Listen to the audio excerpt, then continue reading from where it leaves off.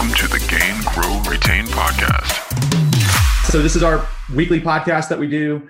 We stream it live on LinkedIn, although we're trying to get better about building some promotion around that. But I think we're going to pull out some topics from the community, and one topic from the community, and then one topic that we're currently working on that both Kristi and I have to go execute on in 2021, which I think will be interesting. So Kristi, why don't we start with maybe the one from the community? Do you want to maybe kick us off with a scenario or question, and we'll dive in? Yep.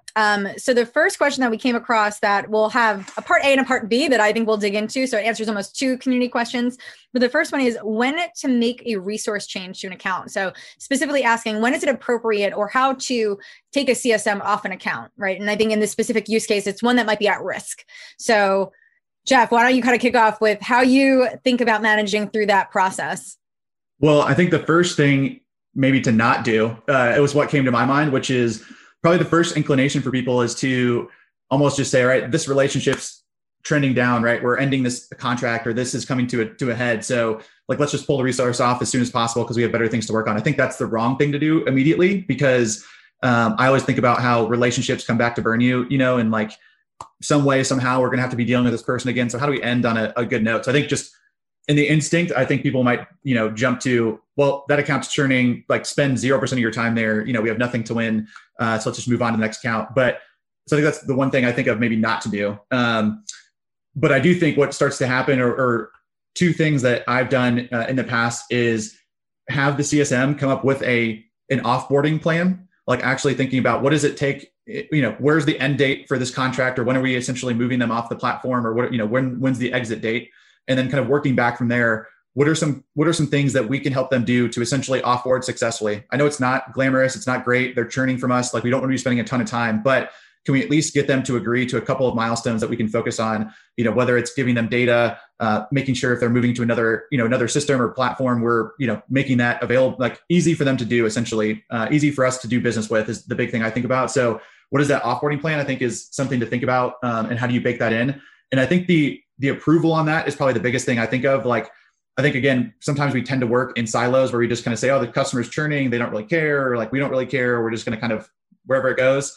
But I think if you can get them to agree to that, then it also just helps you to align your resources to say, okay, now that we've got some of these milestones that you have to do, maybe it's pulling data, maybe it's looking at specific dates that we have to have some meetings. How much time do we actually want to allocate towards those things, or do we actually need to approve?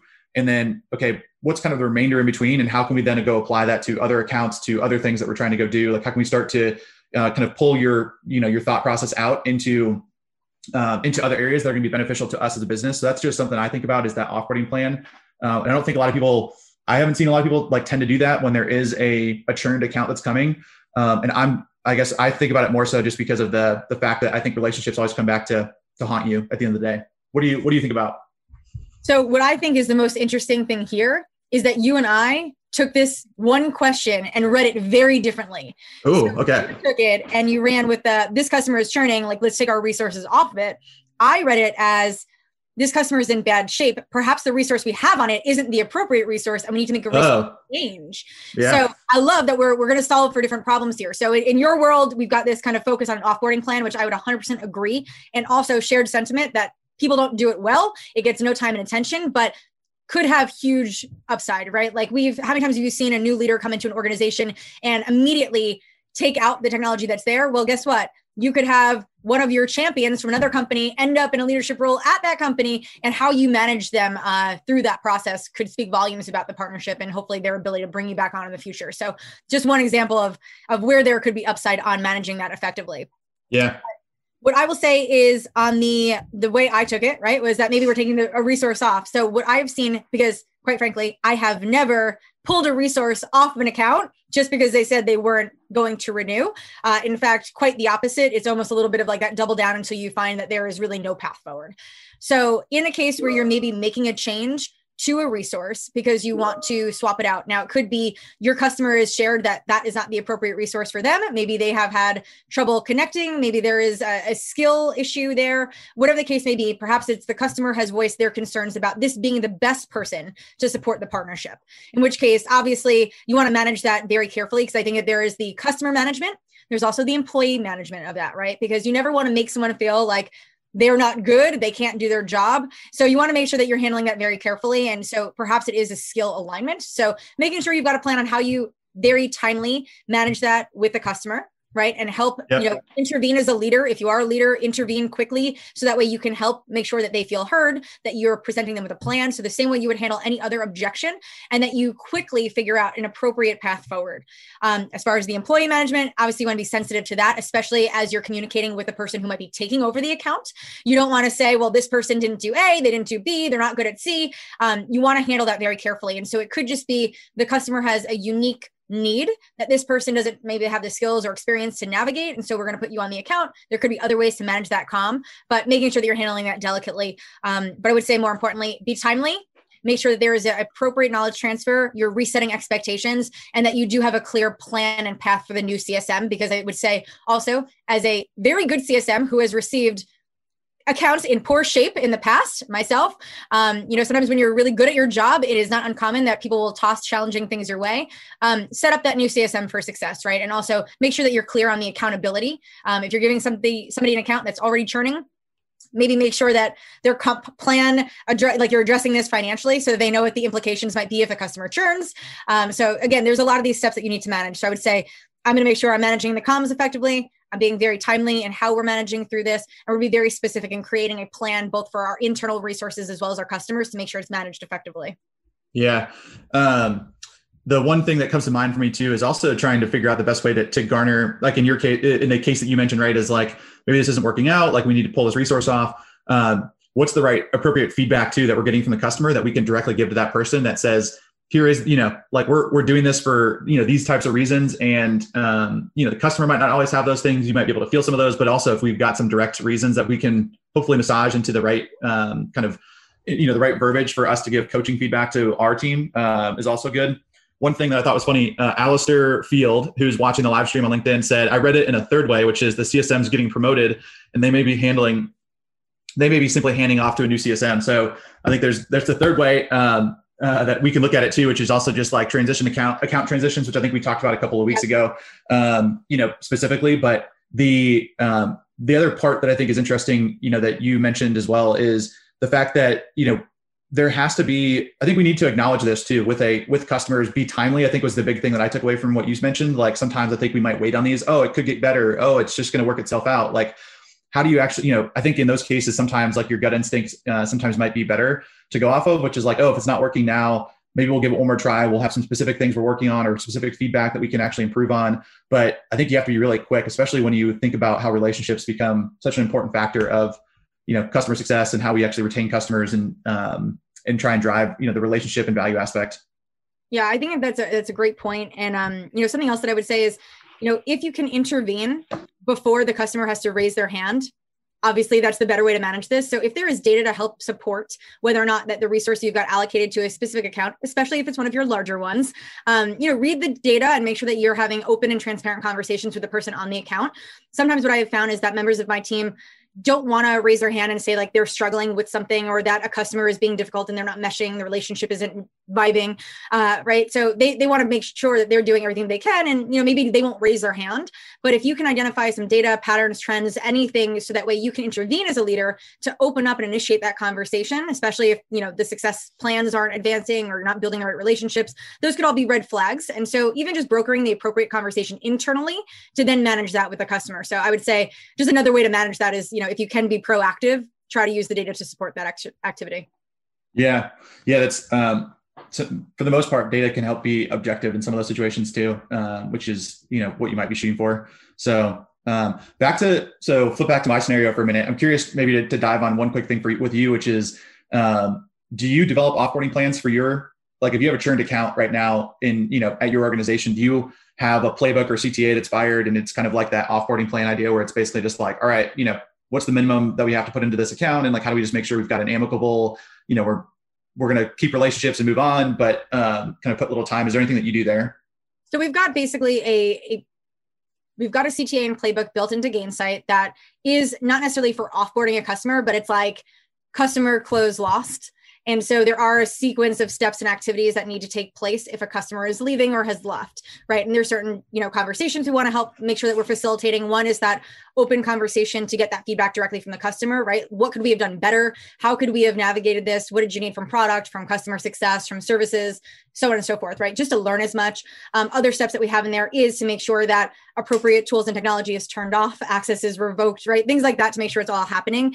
And one step in there that we do have is to close out the partnership with the POC. And so we don't lay out the specificity around all the tasks and activities, but we bake into one item there that does say, like, have the appropriate conversation with your point of contact. And that could be, hey, can you help us do an export of this data? Because we're going to need to upload it into a new system, or we just need to hold on to this for historical records. So it's we don't have a separate plan for it, but I think there are steps that definitely play into supporting that mindset and those activities in another playbook that we have. Yeah, that makes sense. That's what I figured. I figured you had some, CTAs built in, had some steps that you have to take. Awesome. Well, I think maybe let's switch gears to our second question that we're going to talk through, which is something that we both have to go execute in 2021. Just thinking about how do we roll out and start thinking about just an engagement model that maybe looks a little bit more like a pooled CSM type model. How do we get maybe some self-guided resources to our customers that makes it a little bit self-service, makes it a little bit easier for them to kind of have information at their fingertips so they can go accomplish things. So I don't know, maybe let's bounce back and forth and we can kind of do like a round robin between each other, maybe thinking about one thing that comes to mind as we're starting to go maybe execute or plan for this as we go into 2021, like just, things that we're thinking about. And I'll let you, actually, no, you started last time. Or no, I started last time. Yeah, you can go first. You can kick us off. What's one thing you're thinking about as you go plan for this and try and execute in 2021? Yep. So the first thing that we're doing is we're just mapping out our customer journey to figure out what are the points in that journey that we're going to be focused on automating, right? Because a big part of this is obviously the pooled resources is the team that's going to help execute this strategy. But the first thing that we're doing is we want to, even the objective here, right, is that we want to make sure that we're providing a similar journey for all of our customers, regardless of size. But we know that at a certain level and threshold, it's impossible to do that with a lot of human involvement because you're not going to staff the same resources if the ROI isn't there. So the first thing that we're doing is we took our journey and we started to map out all of the steps and stages and milestones across the entire journey that we needed to automate. And so it was that research and mapping exercise that we kicked off with, because that helped us figure out then tools, people, processes, all of that. So it was mapping it out first. Love it. Yeah. I think that's critical. I think about the almost like MVP, like minimum viable product, has been used big in terms of software development. Like I think about that as like for this customer journey piece too, just like what is the minimum viable product? And I use that term maybe in the sense of like, what is every customer going to get as their digital experience? Like that's the minimum that anyone's going to get, is like, there's always going to be some sort of digital touch. We're leading them with these interactions. We're doing something there. So yeah, that customer journey becomes important in that. I would say the one thing I'm thinking about right now is around self-service a lot. So, and I'm thinking, how do we get information more readily at their fingertips? So, right now, I wouldn't say that we've got a great way that we're doing that. I think there's some good things that we're moving on. There's some great ways that we're getting in touch and engaging with our customers. But I think by and large, there's just more that we can do, especially in product, by using a tool like Pendo, WalkMe, Gainsight PX, whatever it might be. I just think, so to me, what starts to be, I guess, from the customer experience angle that I'm in right now is like, how do we reduce friction in getting them answers to what they're trying to solve? And that answer might be a support question, or that answer might be a best practice, or it might be a product specific question. But I just think about how do we reduce friction and reduce time to their answers so that they can actually move forward, especially if we're going to be moving to a model where our human resources and our capital is being spent in other areas. Then I want to make sure that there is a way for them to do that. And so I think about that a lot, which is how do we reduce that friction between all of our systems and tools, and then also like if we are getting them access to those things quicker, is there the appropriate documentation or language? Do we actually have the right answers on those platforms that they can get access to? So that's I don't know, reducing friction maybe is the thing I'm thinking about a lot with that. I think I'm taking the same approach. I'm thinking about it differently, right? So I mapped out my journey first. And the second thing I'm doing is figuring out what technology that I have or need in order to deploy that program, right? So now that I've got all of my milestones mapped out, what does my tech stack look like to support the execution of it? Because it will all be data ignited, right? Yep. And then executed by some means of technology. So everything will happen because a data point tells us that now is the time, or here is the thing. And then we got to make that a reality. So the execution of that through our software. So we know that we're using, we've got Gainsight to help us do a lot of that. We talked about Gainsight PX, you just mentioned that. So we'll be using that to do in-app. We've got it to do kind of journey orchestration of like different milestones. We're also using our marketing software, Pardot, which is what we use instead of Marketo, which seems to be a bit more common. But we're using, kind of an auditing of our technology, that what do we have in place today that we can use to make that a reality, as well as our kind of applications to collect data and insights to, again, surface and bubble that up to our customers. So I think very similar on my part two to yours. I would say the third thing that we're focusing on once we get past technology is more on the communication of it. So now we're trying to map out what is the internal communication. So we're not even at customer communication, but now that we've started to map this out and we've said that this is a thing that we're going to do as a company. And I do the mapping of these things first because I want to be able to provide the team with some idea and vision of what this will look like and how it will impact their day-to-day and how we're going to plan to execute it. So that's why I do the first two things before, but that internal comms piece is super important because it does impact a lot of people, right? Or maybe, a handful of people, depending if you've got a few resources, but they need to know how this is, how their job is going to change as a result of all this automation being built out. Yeah. And I love that focus on the internal communication first, obviously, because we need to be able to communicate that with our internal teams about what the expectations are, how are we what's the verbiage we're going to use, I think getting clear and consistent on what's happening internally first can only, the employee experience is going to drive the customer experience. So getting clear on that. I also think, obviously coming after internal communication is going to be the external piece. And I think that's the one that everyone tends to focus on a lot, which is like, how do you make sure that customers don't feel like we're taking something away from them? Or how do you make sure, and kind of word it in a way that doesn't, hey, you might not have a dedicated CSM. That sounds really scary to tell a customer, like, what's the verbiage you're going to use? How do you do that?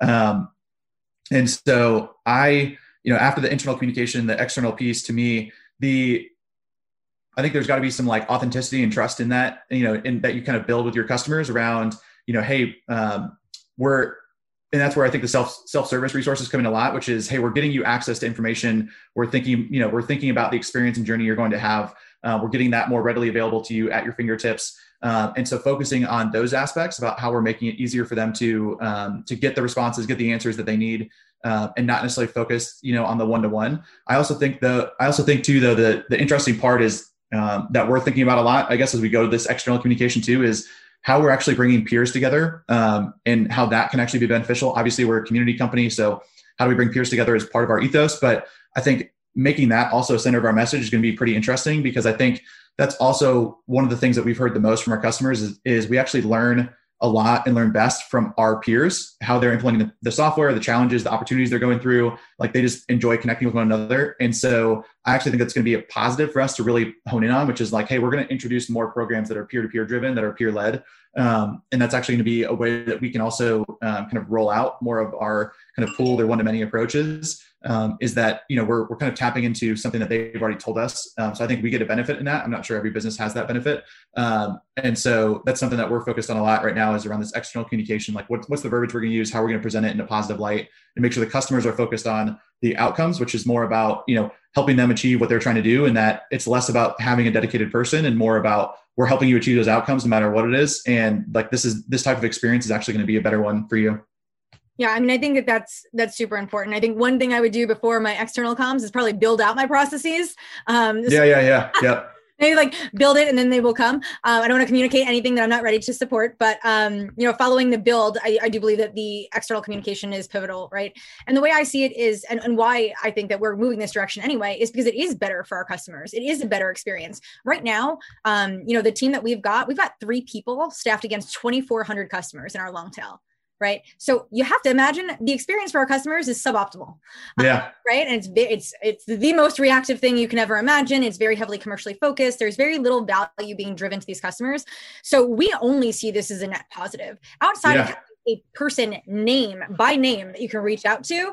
I mean, that's the only difference. But in this case, we are going to create an email alias that maybe we give this person a fictitious name, and maybe it's like Bob, right? Like, whatever the case may be, if you need to humanize it and create a person, the idea there is that they email into an alias that almost feels a bit pooled, almost like tech support, and it can be powered by Zendesk, which is what we're considering right now, is what is the technology to power that inbound communication from our customers.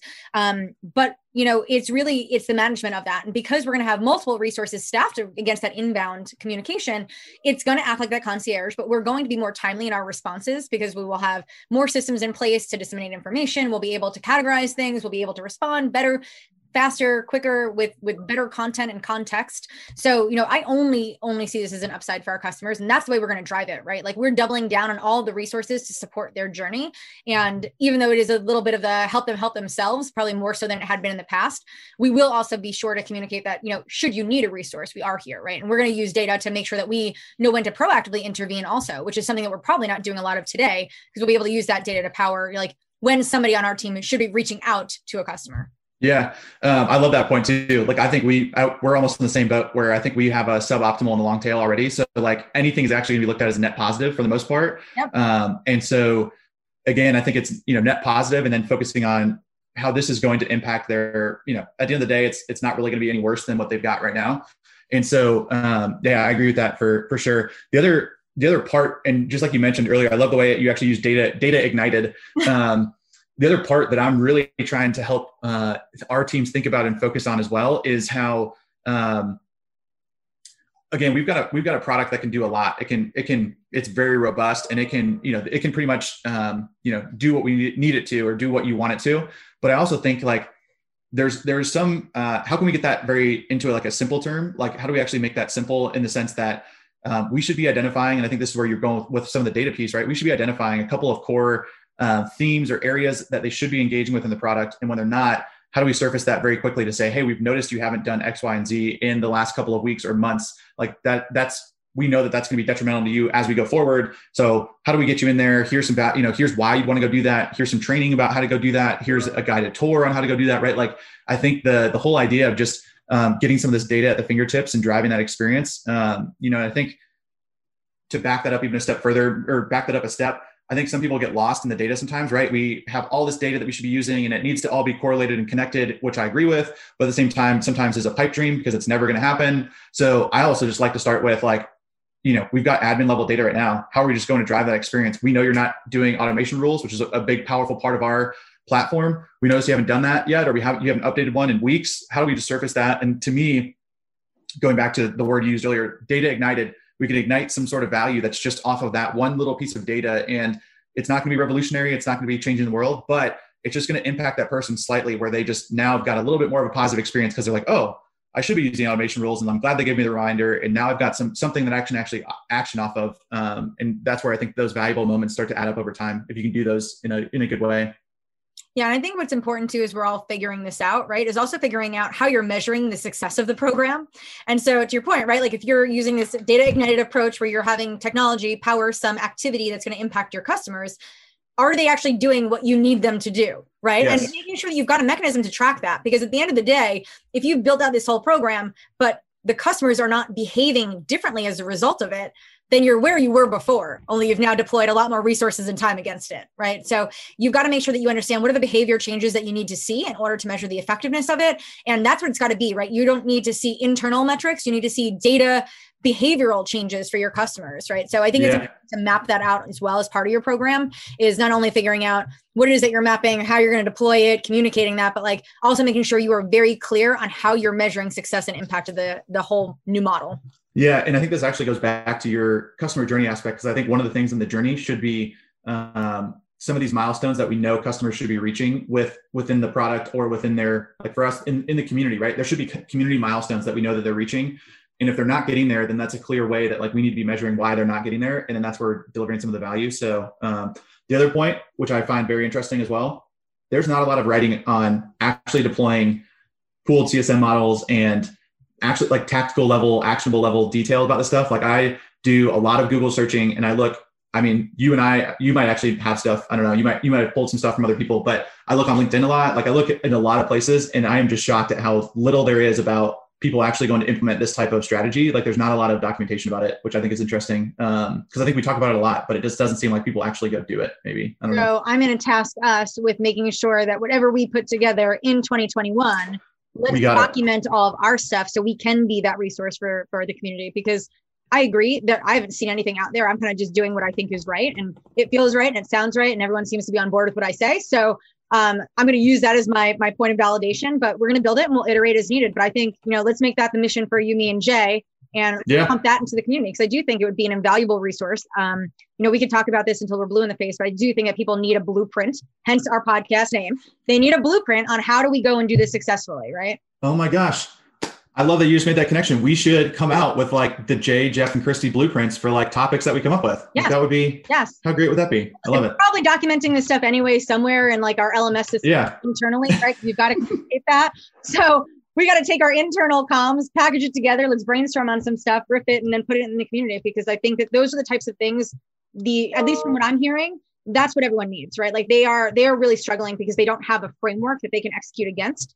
And listen, you guys were consultants before this, so no one knows better than you on how to build a tool or framework that can be inserted anywhere.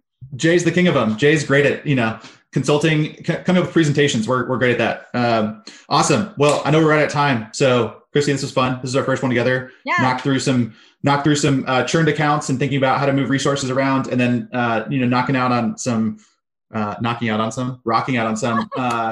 some ideas just for our 2021 plans around executing, pooled CSM and getting some more self-service resources. So I don't think we'll be back next week. I think we'll be back in 2021. So it was nice to know you in 2020, and we'll see what you're like in 2021. I'm gonna be better and smarter and probably less stressed. Yeah, definitely. These are goals. I'm gonna be thinner. I'm gonna be a better version of me. Everything in 2021 is going to be looking better. So much better. So much better. All right. Well, we'll talk to you again soon, Kristi. I'm sure we'll talk before the new year, but happy holidays, and we'll do this again soon. Hey guys, thanks so much for taking the time to listen to the Gain, Grow, Retain podcast. If you liked what you heard, please take a moment and share the podcast with your friends and colleagues, and subscribe. We really appreciate it. Talk to you soon.